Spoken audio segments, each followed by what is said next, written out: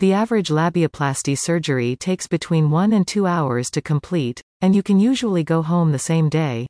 You will need to take it easy for a few days afterwards, however, as there will be some swelling and discomfort. Most people feel back to normal within 2 weeks. So, labiaplasty may help you regain your confidence or get the aesthetics that you want. In some cases, as discussed previously, it may be necessary due to a medical condition. However, the best way to decide if labiaplasty is for you is to consult with a qualified surgeon. Ensure that the surgeon has years of experience performing the procedure and understands its implications on different body types. They should explain the procedure in detail, along with risks and complications that can occur, so that you know for sure what you are getting into. If you are worried about the appearance of your genital area because of the size or shape of your labia, a labiaplasty may be the right choice for you.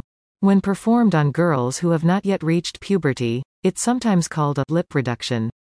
This is because while some women are born with very large inner labia that hide their clitoris and vaginal opening from view, others are born with small inner labia that can become stuck together, causing them to appear like one single large labium. This is when it's called a labia augmentation or vaginal lipoplasty. If you are looking into undergoing this surgery, then chances are, your labia minora are either too large or too long, and you want to make them smaller. But before committing to any surgery, it is important that you fully understand what is involved in having this procedure done. Other women may have been born with their labia asymmetrical or with a congenital condition that led to an elongated, uneven labia. This makes it difficult for them to lead a normal life, and can even cause pain during everyday activities like walking, running, etc.